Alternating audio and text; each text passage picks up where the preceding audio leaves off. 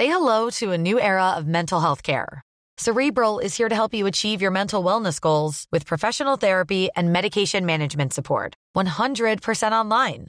You'll experience the all-new Cerebral Way, an innovative approach to mental wellness designed around you.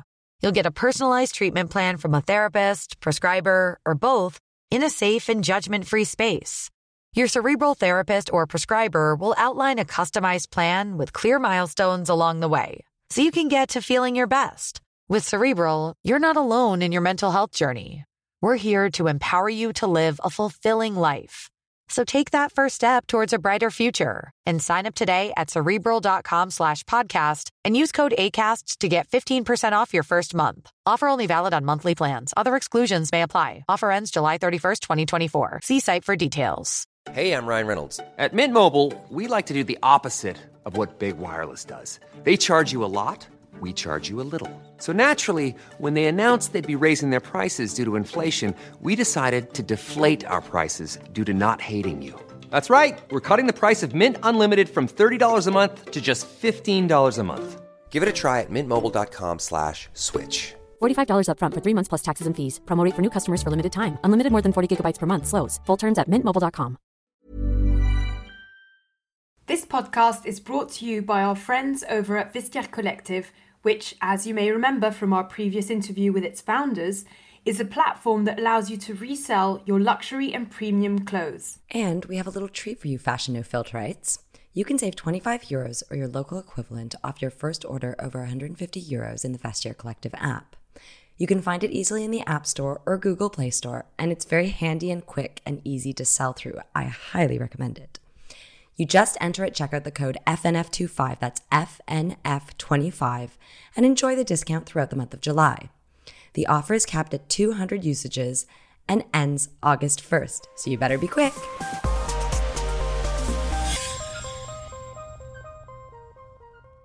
I did a story about home workers in Italy and women in the south of Italy who were being paid extraordinarily low wages to make coats for a number of very high profile Italian brands. Yeah. And walking into it, one of them was Max Mara, and the story broke at like 8:30 in the morning, and me sort of gingerly walking into the Max Mara show at 9:30 and taking an espresso and thinking, and seeing all the clipboard girls being like, freaking out. But, I sat down on the seat and watched the show and was not escorted by burly security guards.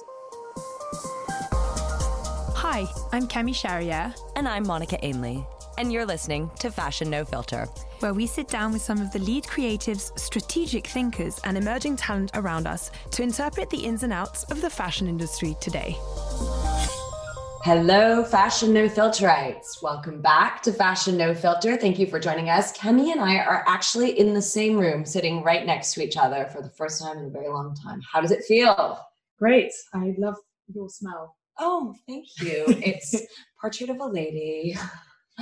Honestly, I am loving getting back to normal life. For those of you who are still confined, I'm sorry, but hopefully we've got a really interesting episode for you today that will distract you. Exactly. And obviously we wanted to preempt this conversation that we're about to have by mentioning that, like everybody else, I think, around us, we've been following very closely what's been going on in the news. We've joined the marches and the protests in our streets, but also, and more specifically in our case, because of the industry we work in, we've been kind of witnessing our industry come very much under fire.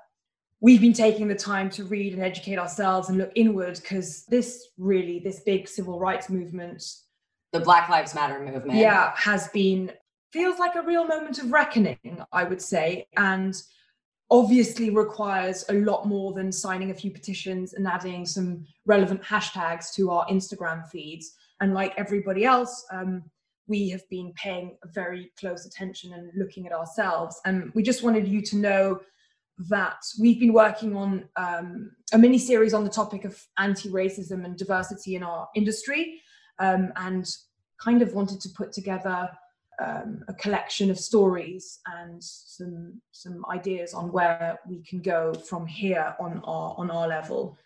So that will be our next 3 episodes, and we have a brilliant guest editor who we'll be announcing next week. In the meantime, it's time to take fashion's temperature more generally, as we're out of confinement. So welcome to Paris Menswear and Haute Couture Fashion Week, online that is. Dior is going to show in Puglia without an audience. Chanel did its first digital cruise in Capri, but in Paris / on Instagram.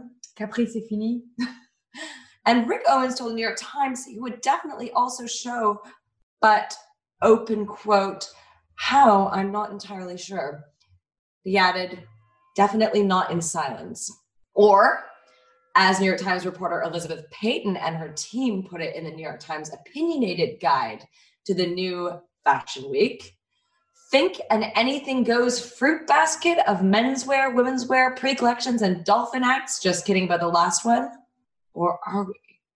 So instead of trying to give you an update on who's showing where and what's going on when, because who really understands or knows anything at this point, we've called in the authorities.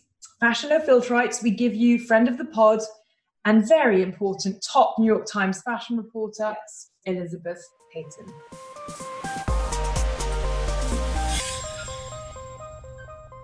Hi! Good morning. How are you? How are you? Good, thanks. Good.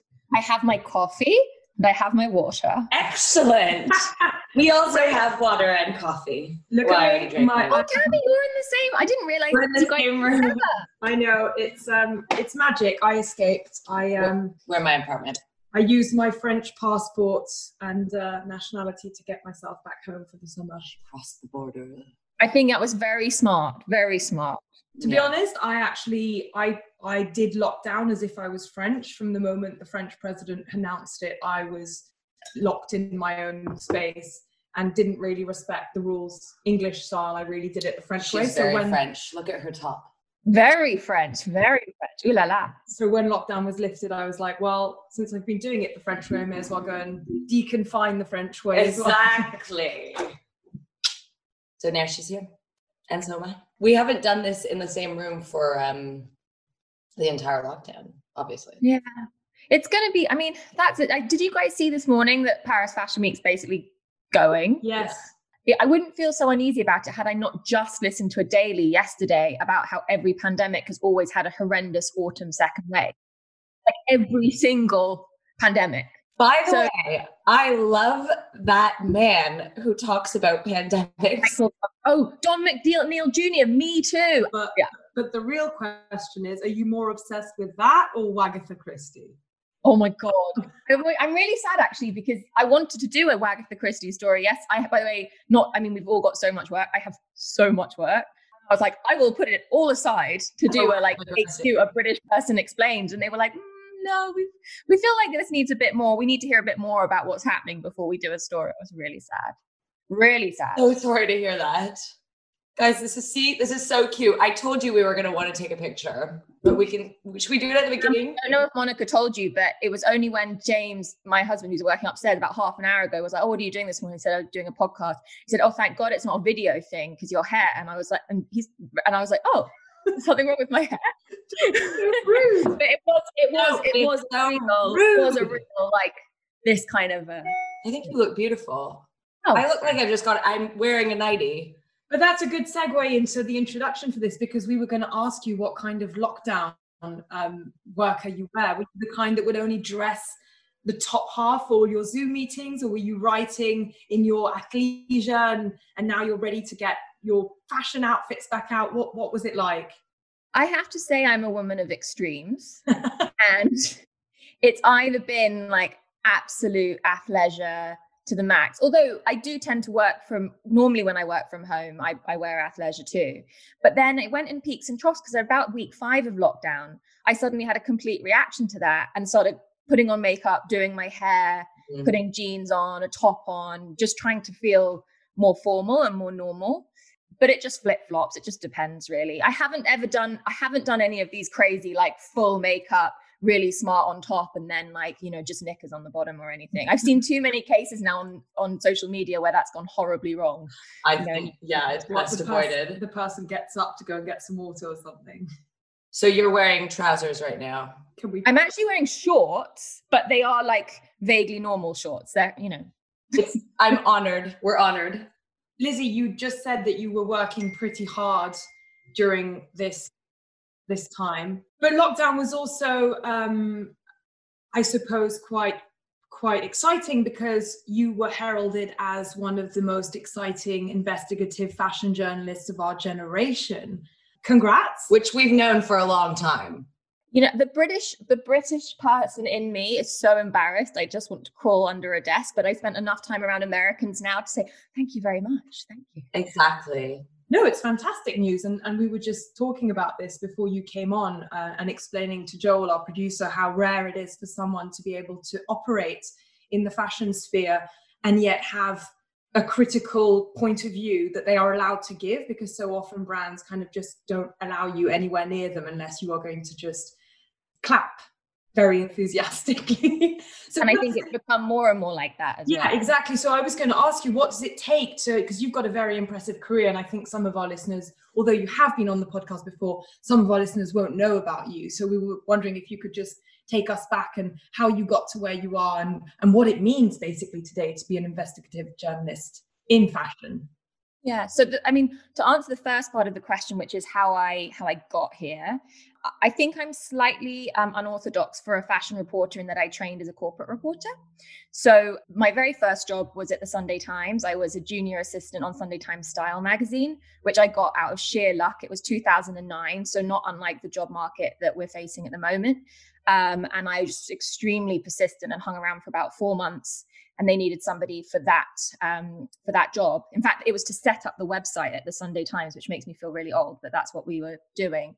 And I did that for about a year, but I'd taken that largely, I knew I wanted to be a journalist, but I took that job largely because it was a job and I had a great time doing magazines, but there was something also calling me back more to a newsroom style role. And then I saw that Vanessa Friedman was hiring for a sort of junior reporter at the Financial Times to launch something called Luxury 360, which was going to be a deep dive into the commercial side of the fashion and luxury industry.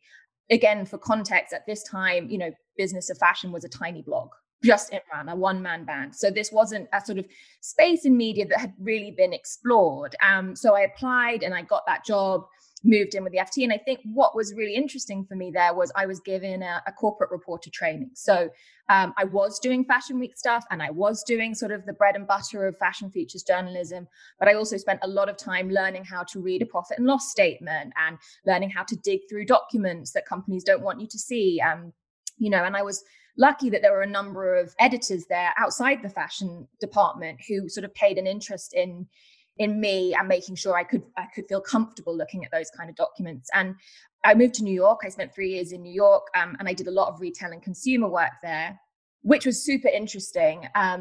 Still mainly doing fashion and high-end consumer sort of goods, but also drifting into kind of other parts of retail as well. And then the FT told me that they wanted to move me and that in order to become a more well-rounded journalist, I had to move away from fashion, which was quite terrifying at the time because I'd started developing something of a specialism, but I guess I was also quite insecure and felt I could only be a one-trick pony. So I moved, I went and did breaking news. So I did a 5:30 a.m. start every day. And I literally wrote about anything you can think of. Oil in Nigeria, the Greek debt crisis, elections, a lot of house building and construction. It was an election year and it was extremely tough. But again, I think it really bolstered my confidence. And that's something I would recommend that any young journalist does is sort of test themselves and try writing about other things as well, so that you really can, feel better about your abilities to communicate effectively rather than just doing one thing or another. Anyway, after going back and doing this breaking news job in London, Vanessa came calling again. And this time there was a job at the New York Times and they needed someone to cover the international markets and covering fashion and consumer again. And I think I just sort of realized actually that, and this moves well into, I guess, the second question, which is, what does it take to be an investigative reporter? That there were just so many stories to write about in the fashion industry, that this is, one of the murkiest and biggest business sectors in the world. And there's just a lot of stories to write about. And not that many people writing them. Right. And even, so I took this job 4 years ago, and even then I would say you could probably count the reporters on one hand who were kind of trying to cover this kind of space. And I think I just realized that I had a sort of specialism there, and I knew a lot of what was going on, and there was a lot to do. And so just to come back to your question of what it takes to be an investigative journalist, I think I'm very lucky to be at the New York Times at the moment. We've touched on this already, but there aren't many publications at the moment that let you write anything you want and anything you find, as long as it's watertight reporting, of course. So I feel very lucky to have them, as an employer at the moment, because they will normally, pandemic aside, send me wherever I need to go in order to do some of these investigations and really have an infrastructure in place that allows us to produce that kind of reporting. But it's also just like a lot of hard work and hustle and occasionally good luck, because ultimately tips sometimes fly out of nowhere. Several of the biggest stories I've done have come from an anonymous tip, or what starts as an anonymous tip coming into my inbox. God, I think anonymous tips are about as sexy as you can get in the reporting world. It's all very Aaron Sorkin. Exactly. But, sometimes these things come to nothing, and that can be very frustrating too. If you get a tip and you start following it up and you think, oh God, maybe this is a big story. And then, anything can happen. You can be talking to a lunatic, or there's always two sides. No, genuinely, you'd be surprised how many story tips turn out to be from people who are unhinged. But anyway, I think that luck does come into it. And I've been very lucky, I guess, that as I've built more of a reputation covering these kinds of stories, that people feel comfortable enough to take a big risk and approach me and ask me to look into a situation. I have a question. Do you think that there's a stigma around being a fashion journalist? You're like extraordinarily clever and educated, Oxford educated New York Times reporter. When you sit around, I don't know, I want to just say like a fancy dinner with businessmen and lawyers, do you feel complexed about working in fashion? I think that, several years ago, this was much more prevalent. And I spent a lot of time gritting my teeth as people would say to me, oh God, all the champagne and jet setting, what a fun job, knowing I'd been up like 2 a.m, and actually, anyone who works in fashion knows that there's a lot of hard work involved and a lot of late nights and, low pay for lots of people. And it can be really, really tough. But yeah, there was this real perception that somehow whatever you wrote about the fashion industry, that it somehow wasn't serious or it was fluff. I get that less now in person, but it's still a very frequent criticism on social media platforms, not Instagram, but mainly Twitter, where, if I ever deign to weigh into anything that's not fashion industry related, there'll be some bot or kind of anonymous, almost always a man, saying she's just a fashion journalist, what does she know anyway? Or, oh, look, fashion team at New York Times deigns to weigh into a serious subject. But, I do think there has been a sea change. And I think one thing that has happened in the last 10 years is historically you used to have features journalism in fashion, and then the investigative journalism was always done by separate investigative reporters who would be their own department in a newspaper or for a TV station, and they would do all investigations. And now what you're seeing is the emergence of a number of sort of fashion industry specific investigative journalists who can sit side by side with you at a fashion show, or, well, if they haven't been banned, or, if they're with you and they're known because they're part of the industry. And I think that's relatively new. And as a result, there's also then more interest in some of the sort of story themes that we cover. I'm jumping around here. Cammie's going to kill me. But just speaking of banning, have you ever been banned by a brand for telling it like it is? I have never been banned from a show for telling it like it is. I know a lot of people who have been banned. So it happens, and be under no mistake, like it does happen, and it happens quite regularly. I don't actually attribute it to myself. I attribute it to the power of the New York Times. I think it's, again, the protection that I have, that actually, even when bad stories come out for brands, they still respect the New York Times and what it stands for. And therefore are willing to let us in. I do remember when I did that story, I did a story about home workers in Italy and women in the south of Italy who were being paid extraordinarily low wages to make coats for a number of very high profile Italian brands. Yeah. And walking into it, one of them was Max Mara, and the story broke at like 8:30 in the morning, and me sort of gingerly walking into the Max Mara show at 9:30 and taking an espresso and thinking, and seeing all the clipboard girls being like, I'm articulating wildly, by the way, for listeners who can't see, freaking out. But, I sat down on the seat and watched the show and was not escorted by burly security guards. So that was very democratic of them. But, it is outrageous that can happen. Yeah. And I know a lot of fashion reporters who have been banned as well. I mean, it totally happened. For a lot less than kind of exposed to labor abuses. So, I think there is obviously a lot of abuse of power within the fashion industry. But I do think that is problematic when people can't write independent journalism and feel that the ramifications, especially when there's so many freelancers, for example, who don't necessarily have the protections of a large media institution, it's a troubling state of affairs. Absolutely. I want to ask you about some of the things, because obviously, as you mentioned, you've been very busy, and I think the New York Times has really been kind of coming in with the big stories. But I noticed that one of your biggest, what seemed to be one of your most popular stories, was about beauty salons being reopened. And I also saw your triumphant tweet about finally getting your hairdresser appointment. And I think a lot of us felt like that. I also feel like the person I missed the most, apart from my family during lockdown, was my colorist. And I just was wondering, because obviously we've seen clothes sales that they plunged seriously down during lockdown, but DIY and beauty sales have been soaring. And I was wondering if you, what you thought about that, if you think that means that fashion and clothes are less important to women than grooming, what that means for the beauty industry. I'm just very curious to hear your thoughts.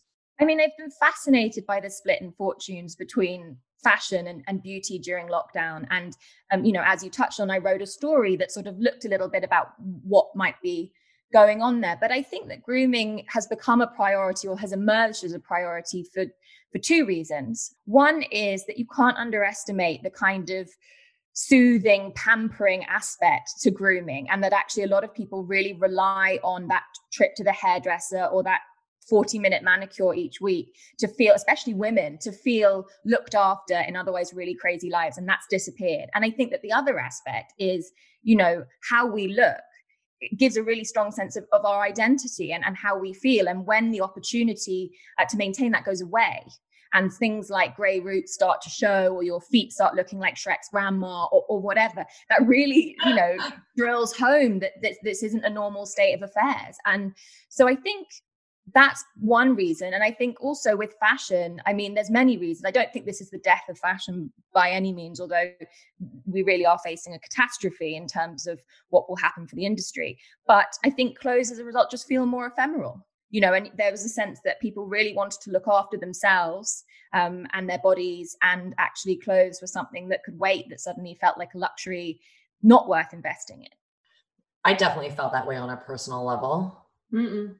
I feel like, it's a well-known theory called the lipstick effect, which I'm sure, a lot of your readers will be aware of, but it's this understanding that in kind of times of trouble, consumers tend to look to affordable luxury. And that's what they tend to sort of, they spoil themselves, they treat themselves because they feel stressed, but they tend not to gravitate towards the high price things. It's things like lipsticks. And so as a result, sales of things like lipsticks go through the roof. Yeah. So you've been really coming in with the big stories throughout these unprecedented times, which has somehow become the official way of describing the pandemic. So from holding brands accountable for their statements made in support of Black Lives Matter, to keeping tabs with all the industry ups and downs as country after country was shutting down, which was so stressful that moment. The New York Times has been busier than ever. Do you feel like there's been a spike in readership with this? We're honestly just so curious, and you probably can't divulge this information, but is it just us, or people starting to want to get back to getting their news from a real reputable source that social media can't necessarily be, can you rely on social media in a crisis like this? I think, I think it's public that the New York Times is doing very well, and we're seeing, a strong increase in readers. I think we saw 500,000 new subscribers in the first quarter of this year. That is a number I can divulge. But this is sort of, we've seen a trend that was already in play and had been in play for the last 3 or 4 years, really gain momentum this year with the pandemic. I think you're right. I think as times become more uncertain and unpredictable, a certain demographic of people do decide that they want to invest in news. And, it's a very tough time for the media industry. And another fact is that 40% of newsroom jobs in America have been lost since the start of 2020. That is the impact of COVID, because the digital advertising model is so precarious. And we are very lucky as an institution that we are not as dependent anymore, and we're more dependent on subscriptions than advertising. Did you say 40%? 40%. And, again, that goes back to, why it's so important to have, we touched on this earlier, obviously within the prism of fashion, but more generally to have a free press and to have reporters that can hold power to account. And I think, we do our best to do that every day as an institution. There are thousands of reporters here, and they all do a fantastic job on their beat. And I think, we have definitely seen an uptick in readership, but it's a challenge every day to sift through the 24/7 news cycle and write about the most important things and make sure that you're covering the things that your readers want to read about. And, sometimes they want up to the minute updates about, say the fashion industry or some of the tougher news stories that are coming out of this current time. Or they want something light and they want distraction. And, how do you make that balance? How do you create that balance? How do you write about non-pandemic related stories at the moment when it feels like it touches everything?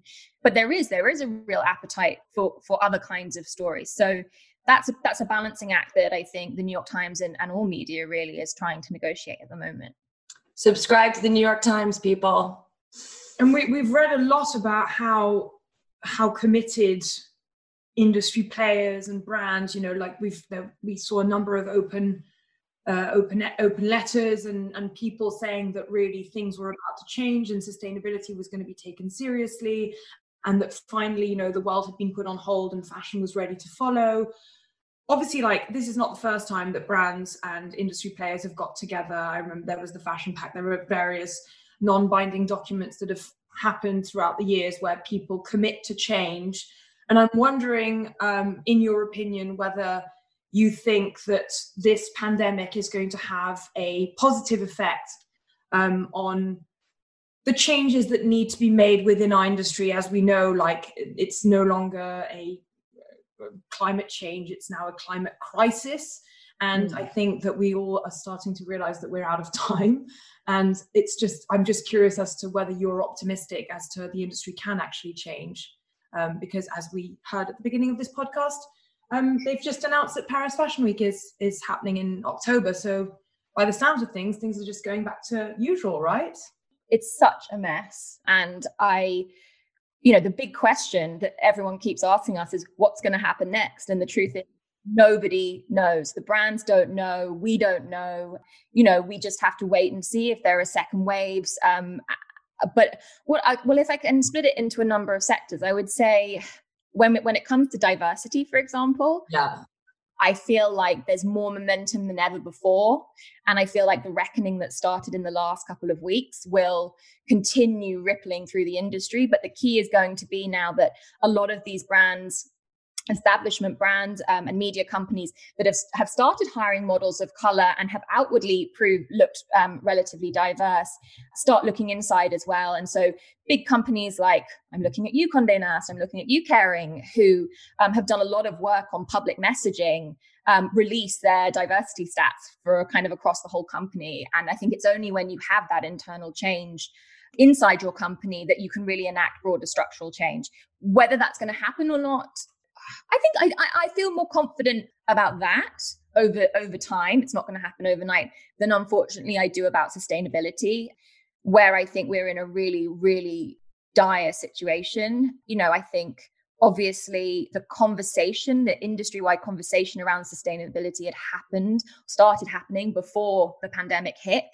And I do think there were a number of brands who certainly were trying to improve their environmental and social footprint, a lot that weren't, but it was definitely in the limelight. The challenge, of course, now is 6 months or 8 months down the line, a lot of those companies that had started investing in these efforts are financially on the ropes. Some of them are going bankrupt. They have next to no money to invest in anything other than necessarily keeping afloat. Yeah. So will there be a backslide in investment in corporate and social responsibility? I would guess so. There's a lot of papers out there with sort of specialists advocating that people keep investing in their sustainable initiatives in order to sort of secure long-term growth. And I'm wholly behind that. But I think we're not necessarily going to see that kind of I don't think we're going to see the progress there that we could have done a year ago. And that's not to say that I don't think that those things are extremely sort of important. You know, I think, as you guys know, I spend a lot of time on my supply chain investigations. I think they're extremely important. And what's been happening as a result of the pandemic in sort of at the manufacturing level is absolutely dire, between brands who say they no longer have the money, either cancelling orders with factories in developing countries or cancelling future orders. And that just means these factories close and hundreds of thousands of workers will be left without a livelihood. But because, you know, the industry is structured in a way where brands do not own the factories they tend to manufacture from, they are not legally responsible for the fate of these workers. So some of them are doing good stuff. A lot of them are not doing good stuff. But the question is whereas a year ago, you could hold people to account and say, well, here are your financials, here are your sales, this is the situation we found, why are you not doing anything?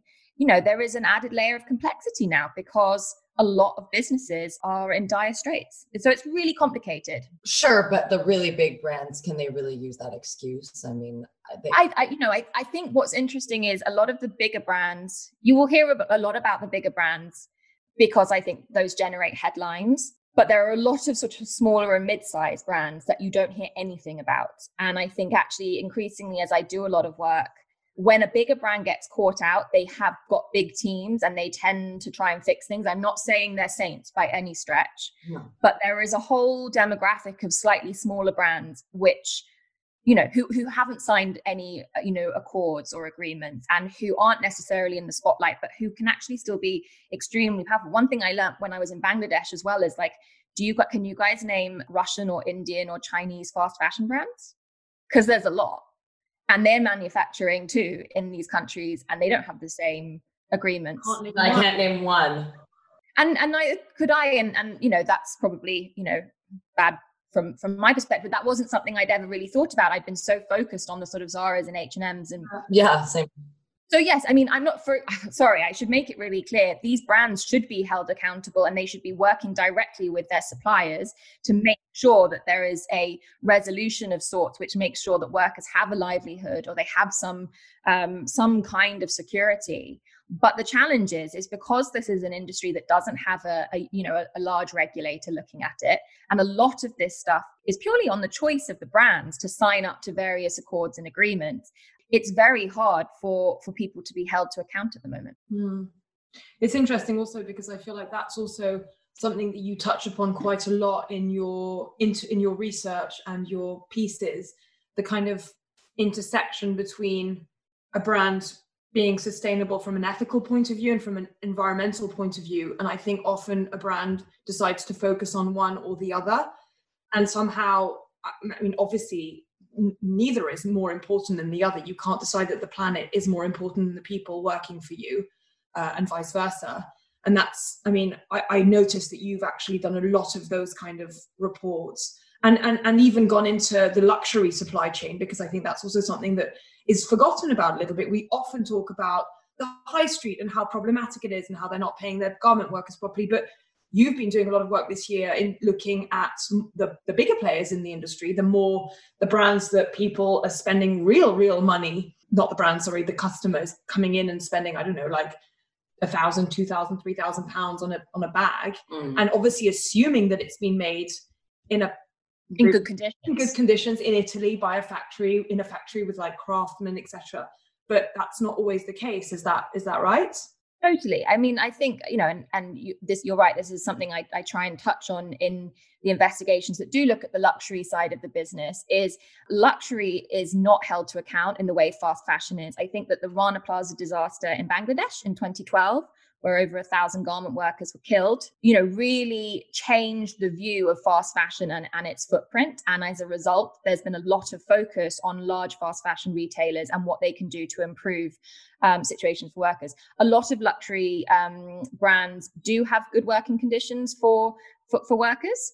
But the point is nobody's looking. And there's just an assumption on the part of a lot of consumers that because of the cost of their product, that the workers are guaranteed to be working in great conditions. And the truth is there's just so many instances of brands not changing the situation until they are held to account. So Cami, I think you were touching a little bit on the investigation we produced in March, which was looking at Indian embroiderers. Now, India is without doubt one of the absolute hubs of embroidery in the world. And that's important because it's a heritage skill. It's a skill that lots and lots of Indian workers have had coming through their families for generations. And so it should be supported there. But the difference was they were being paid an absolute fraction of what a peer in Italy or France would have been paid. And that comes back down to what we were talking about earlier, which is even in the luxury sector, much like the fast fashion sector, people don't own their suppliers. And when you don't own your suppliers, you are distanced from the responsibility. Now, embroidery houses that we were looking at in April were used by both LVMH and Kering. And part of the investigation looked at the efforts that these brands were taking, or these houses were taking, to improve the situation. But the question was, is just intention enough? And actually, if you are a multi-billion euro conglomerate with the funds to improve situations, should people still be sitting in airless, windowless rooms earning a fraction? No. So, and that's another area that I think about a lot now, which is intention alone enough? Is just having an initiative enough? Is transparency alone enough if it doesn't actually enact change? And I think that's something that will become even more important in kind of coming months and years when, especially for consumers, actually, I think one thing with the pandemic is brand equity has become even more important. I think consumers are scrutinizing brand values more than before. Mm-hmm. And I think that actually it could be dangerous for brands if they're perceived to be consistently flouting labor rights. Absolutely. And, speaking of transparency, I just want to get into what's been going on in the past few weeks with obviously the complete caveat that we are 3 white girls. But I think that, everyone needs to be addressing the Black Lives Matter movement, especially for us as it pertains to our industry. Do you feel like the Blackout Tuesday sort of initiative all over social media actually means anything? Or is this all going to be about figuring out how companies change from the inside? I mean, I know how I feel about it, but I'm curious what you think. So with regards to Blackout Tuesday, I personally didn't participate in it. I mean, at one level, I have to be really careful as a New York Times reporter and stay objective. So as a rule, I don't take part in campaigns like that, regardless of my personal opinion. I think the intentions were good, but I feel like we do need to get beyond performative allyship. And I think that, there were other ways to show support, which have been written about extensively now, whether that was a lot of links to various initiatives and funds, and basically whether a blackout was the best idea at a time when information should be shared and awareness should grow. And I think it's interesting, though, because I think brands were called out immediately after that. And you saw this backlash against a number of brands who, took part in publishing supportive messages for the movement, only to see a backlash from their own employees of color who said, well, actually, hang on a minute, there's a big gulf at the moment between your outward messaging and the day-to-day reality for a lot of our, the workers. And so we've seen high profile resignations from places like Reformation and Man Repeller and I think that's really important. I think the work's only just begun. Do you think that resignation from the people at the top is the answer in these kinds of contexts? You know what? I would say it's a case-by-case basis, because there's a lot of people who quite rightly say, is just, someone walking away a cop-out? Do people need to, really learn? Is that how you enact meaningful change? And so without trying to, give you a fudge the answer, if you like, I think it depends on the place. I think, obviously, if there has been a certain degree of abuse or mistreatment, that's a different thing of when it comes to a sort of more pervasive underlying cultural issue. But yeah, I think a lot of these companies in luxury who have such influence in terms of external messaging and shaping cultural conversation need to take a good, long, hard look at themselves when it comes to what they're getting behind publicly and where things are privately behind closed doors at the company. I mean, Condé Nast has also been massively in the line of fire during this time. Well, those are good times. I think there's a big conversation going on internally at a lot of media companies, and I think that's extremely important. I think in the case of fashion, it's so difficult when this is an industry that's really rooted on exclusivity and gatekeepers, to root out the kind of behavior. I think what we keep talking about internally at the Times is just basically, where have there been cases of racism and where have there been cases of abuse of power? And abuse of power happens all the way through the fashion industry. It happens all the way through most industries, but particularly the fashion industry. And, these are some of the discussions that we were having around Me Too 2 or 3 years ago. And it's just really difficult. I mean, for some people, it might be clearer. But again, as a reporter, I have to try and build the most compelling, watertight case possible. And these kinds of stories are hard. There are stories, that are already out there, and there are going to be more stories that come out. But it's challenging. The one thing that we can say, I mean, I totally agree with you about the Blackout Tuesday and the case to be made for clicktivism, but we've never seen something this big on social media, where I agree it's very important that people put their money where their mouth is, and brands kind of co-opting a movement before they've truly done the work and examined what's going on within their own doors and spaces is obviously gross, quite stupid. Yeah.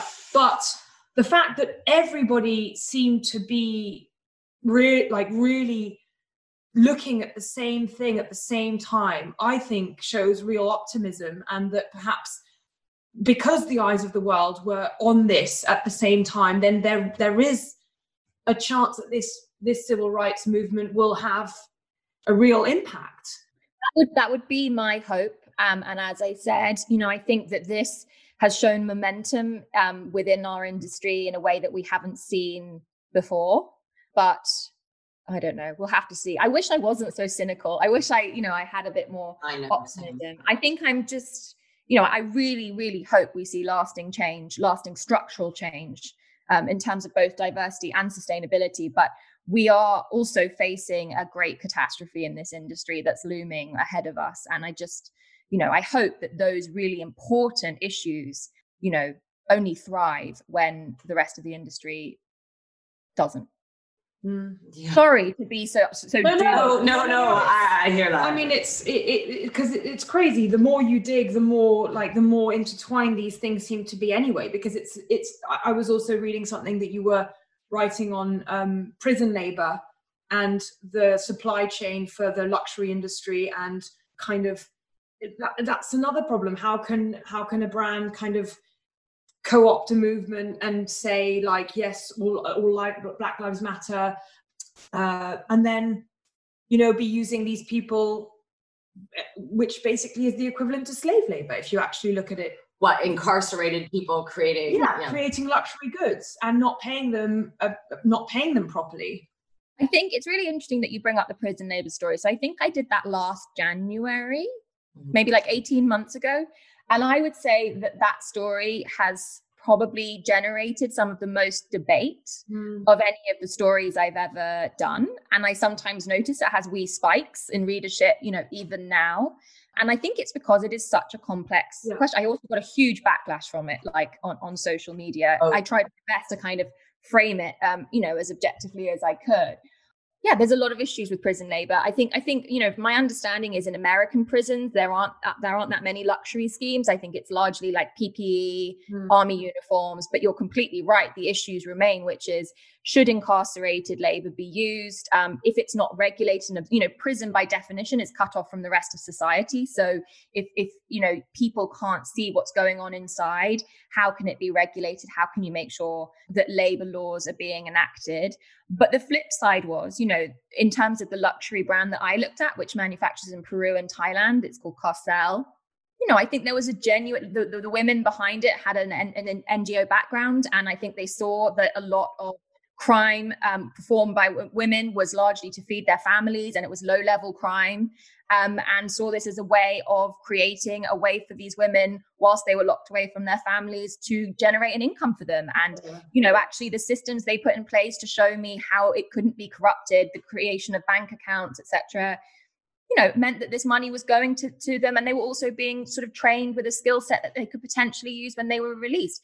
The intention there is good, but it does go back to, can that be abused? And the truth is yes. And then don't even let's start on what's going on in China in the Uyghur camps, which is endemic and widespread. So I think using enforced labor is very, very problematic. Stating the obvious there, but I mean, it also goes back to privatizing incarceration systems, because obviously if you're trying to make money off locking people up, which is the case in America, it's not the case here in France or in the UK, I believe, but that's, to me, that there's something completely unethical and inhuman from making a profit of putting people in, just the fact of putting them in jail, and that's disgusting as well. Well, especially when you look at the breakdown of incarcerated Americans, particularly, that's where it gets really weird.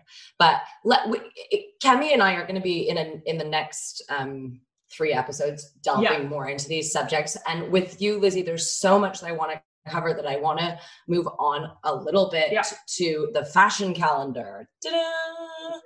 Hello, Matt. What's going on? So I just want to start by asking you a really general question, which is, doing the work that you do, how would you feel about 2 collections a year rather than 4, for example? For me personally, I think the challenge is say hypothetically that some of the initiatives that have recently been advocating for kind of broader structural change in the industry, whether that's a shift in the calendar or reducing the number of annual collections or changing when and how fashion shows are presented, how that would be managed in a way that meant there wasn't a sort of drastic fallout and further bankruptcies and job losses. Because if you do reduce the volume you're creating at the moment, does that necessarily mean that the same number of people are, we're already delving down into thorny territory? Although, yes, at Root, we have a huge inventory problem. And one of the biggest inventory problems at the moment, is the spring summer 20 collections that just haven't been sold as a result of the pandemic. Right. I think actually, only because I had it up this morning, I'm going to quickly dig it out. So according to McKinsey, the value of excess inventory from spring summer 2020 collections is currently estimated at 140 billion euros worldwide. It's $51 billion in Europe alone. So that's almost triple the level in a normal year. And, where is all that stuff going to go? And I think that the fact that there is such a glut of stuff shows that we are massively overproducing. Yeah. God knows where that's going to go. But at the same time, if you were to suddenly just cut from 4 collections to 2, what impact would that have? What knock-on impact would that have on workers in the industry? And that would have to be something we looked at very closely. But for me personally, and I'm sure for you guys as well, and this is a very industry specific point of view, I'm tired. I am tired of being on the road for 4 months of the year. I am conscious of my own carbon footprint as I go from A to B. I don't want to sound like, oh, my glass slipper doesn't fit my foot. I'm very conscious every day of how lucky I am to have the job that I have and to travel often in the way that I do. And I also have to be a bit careful here because I don't want to get in trouble with Vanessa. But, for me, the value of the job that I do is the reporting that I do elsewhere. Fashion Week is very valuable for maintaining your network and sometimes meeting people. And I think it is important to see kind of what comes next. But I think there are other members of the industry for whom being there with a bottom on the seat in person is more important than it is for me. So, if I was to see less, that would be no skin off my nose. But I also appreciate it's a core part of my job description, and that's not something I can shirk. But we've seen, I know we said that a priori, which I don't know how to say in English, but it looks like Paris Fashion Week is maintained in October. But for the moment, all the fashion weeks that were supposed to happen this summer, so last week in London, this week Couture and Men's in Paris, those have all been cancelled and turned into digital events. What did you think of those? Did you think that those have any chance? Because obviously if they're bringing back the physical format, surely that means that they felt that these are not strong enough. Is that what you think as well? Yeah. So the only digital fashion week that I've seen and reviewed was the London Fashion Week, which took place last weekend, which, normally is the time of year when just menswear shows are shown in London, but it became for both genders, was obviously digital only. If I was to be charitable, I would say that it was a placeholder and should be seen. If I was not being so charitable, I would say that it was a bit of a mess. I sympathise with the British Fashion Council because I think that they faced a difficult decision in March or April, which is, do you completely cancel a showcase, which for some brands is extremely important in terms of selling their collections and making sure they get stocked? But at the same time, a huge number of these brands are in absolute chaos because of social distancing, which means they can't get together and design, because social distancing means they can't manufacture, and as a result, you had next to no brands having produced any new collections, which is understandable. I wondered to an extent about the additional pressure that might be placed on already very stretched brands to produce new content for a platform at a time when they're battling to keep their businesses afloat. There was some really nice, pieces of content. It was, a lot of poetry readings and photo exhibitions, which I enjoyed. But I guess my overall question at the end of it was, well, couldn't I have just seen these things on their Instagram feeds?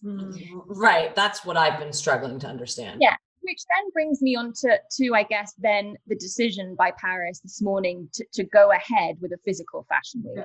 Because I guess where I left my London review was, can you have a fashion week without physical fashion shows? And at the moment, the jury is out. And it, clearly, despite the movements, which have largely come from independent fashion brands in the last couple of months, advocating for massive changes to the way that the industry is run, the big fashion houses, your Dior's and your Chanel, Vuittons and your Chanel's exactly, have decided that come what may, that is a structure that needs to stay in place. And as a result, the show must go on.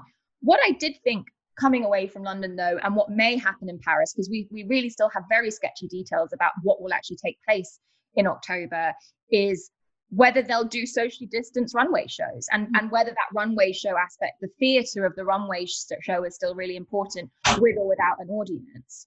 I don't know if you guys saw this week this amazing picture of a classical music concert taking place on a stage, and they'd filled this beautiful European opera house. I feel like it was Madrid, but I'm probably getting that wrong, with trees.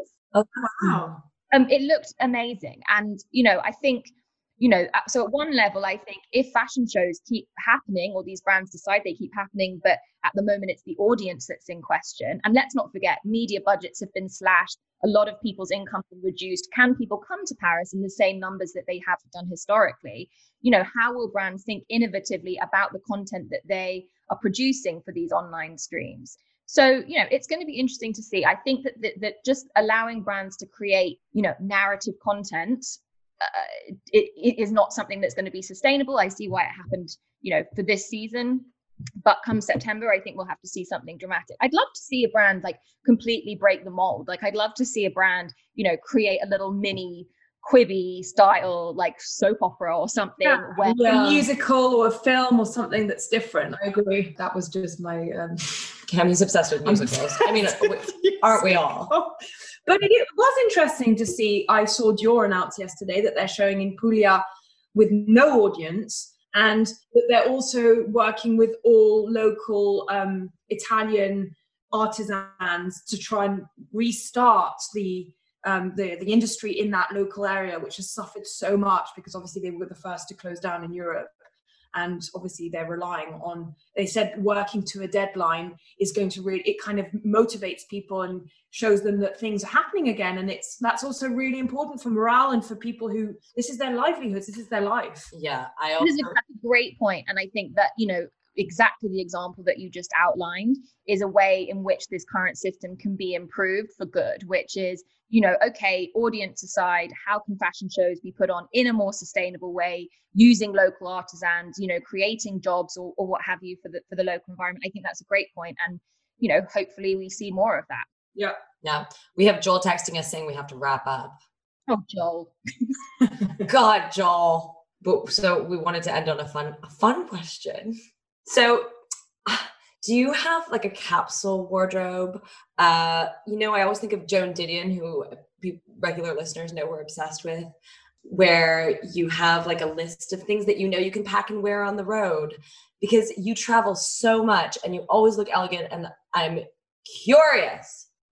Well, thank you for saying I look elegant. I don't always feel that elegant. I guess, I have different outfits for different work modes. We touched on right at the beginning of this episode that I'm sort of do live in active wear at home, when nobody can see me. And, there's normally a couple of days a week when I am in London where I am writing from home. And so that's what I'm in. I guess with Fashion Week, my job doesn't require me to change outfits in the way that some other, jobs do. So like you guys have to. So, but I guess, what do I wear? I think that a black blazer and a white t-shirt and a really nice skirt from like Dries Van Noten or someone with a pair of boots goes a long way. I tend to do that. I don't wear jeans because, they always just cut into my belly when you're sitting up and, either in the car or in a fashion show. And I'm just always... I've said it for a long time. Jeans are not meant to be comfortable, and they look great and you wear them with lots of like pizzazz, but they honestly are not the most comfortable. Because they're better, because better jeans aren't stretchy. Yeah, I agree. Exactly. So no jeans on my Fashion Week uniform. And then when I'm out in the field, it does change a lot depending on where you are. But I would say, I tend to always have hand sanitizer. I tend to have a headscarf, like a scarf, because often I just need to pull it up depending on where I am. And I tend to wear sort of like loose cotton clothing. If it's more like meetings, then I've got a couple of wrinkle-free white shirts, and I'll just wear them with a pair of pants. Or actually, I often wear dresses, like very loose sleeve dresses, because it can be really, really hot. Yeah, I guess but it sort of chops and changes. I probably should get better at uniforms. When I was in Bangladesh, I bought an amazing new jumpsuit, and I thought it was a really good idea. And I put it on, and obviously within 2 hours on endless car rides and jumping in and out, I realized this was a huge mistake, and learned my lesson with that you need something practical. Well, jumpsuits are practical because you put it on and that's you done. Yeah, but as you say, pragmatically on the field, it's not really what you want to be unzipping. It has some short. On that very highbrow note, Lizzie, thank you so much for chatting to us, and we look forward to discovering what fashion has in store for us, because as you have really emphasized, no one knows the heck what's going on. So at least we know that it's exciting. But if anyone knows anything, it's you. So we're really, really pleased to have had you on. But we are doing our best, and it's great to speak to you guys, and let's keep in touch. Thank you, Elizabeth Peyton of the New York Times.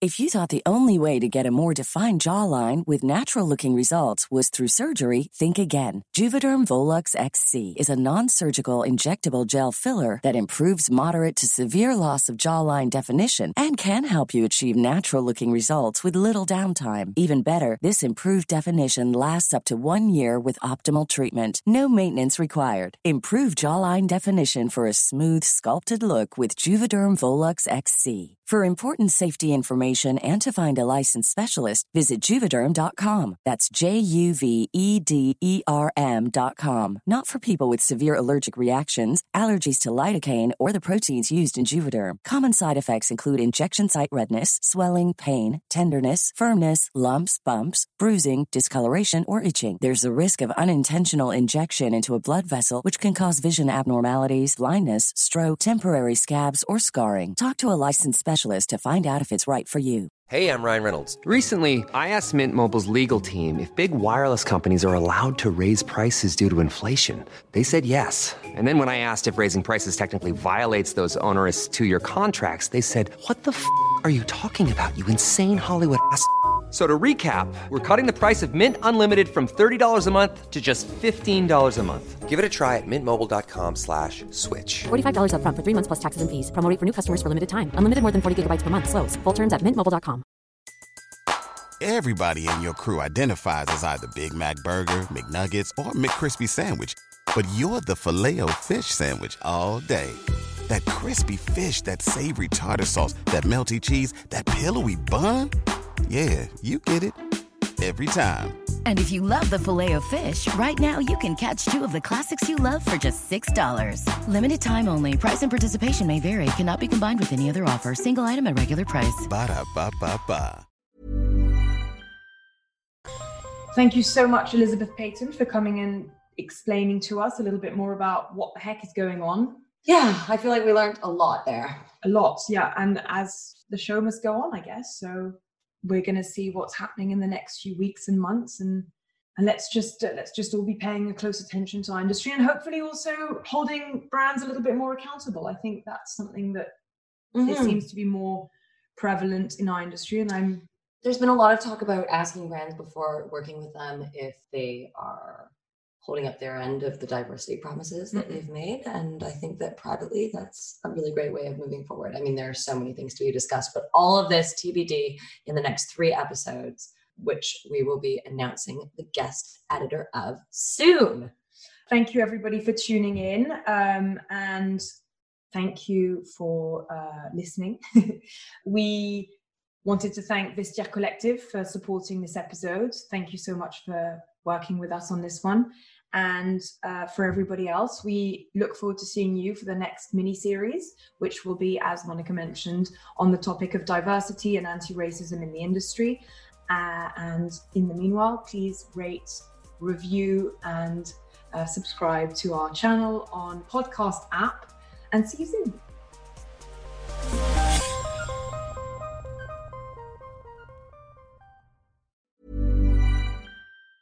Confidence starts with loving who you are. And when your skin feels nourished and glows on the outside, you naturally radiate confidence from the inside. Give your skin a glow up with Osea's clinically proven Mega Moisture Duo. This ultra-hydrating body care features 2 of Osea's best sellers, Undaria Algae Body Oil and Undaria Collagen Body Lotion. These seaweed-powered heroes use skincare-level ingredients normally reserved for your face for results you can see and confidence you can feel. Osea has been making clean, clinically proven seaweed-infused face and body care products for over 28 years. This luxurious skincare is vegan, cruelty-free, and climate-neutral certified, so you never have to choose between your values and your best skin. Glow from the inside out. Get 10% off your first order with code GLOW at OseaMalibu.com. That's OSEA Malibu.com, code GLOW.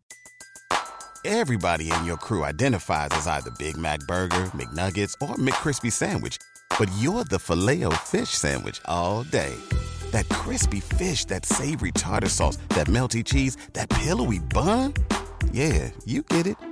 Every time. And if you love the Filet-O-Fish, right now you can catch 2 of the classics you love for just $6. Limited time only. Price and participation may vary. Cannot be combined with any other offer. Single item at regular price. Ba-da-ba-ba-ba.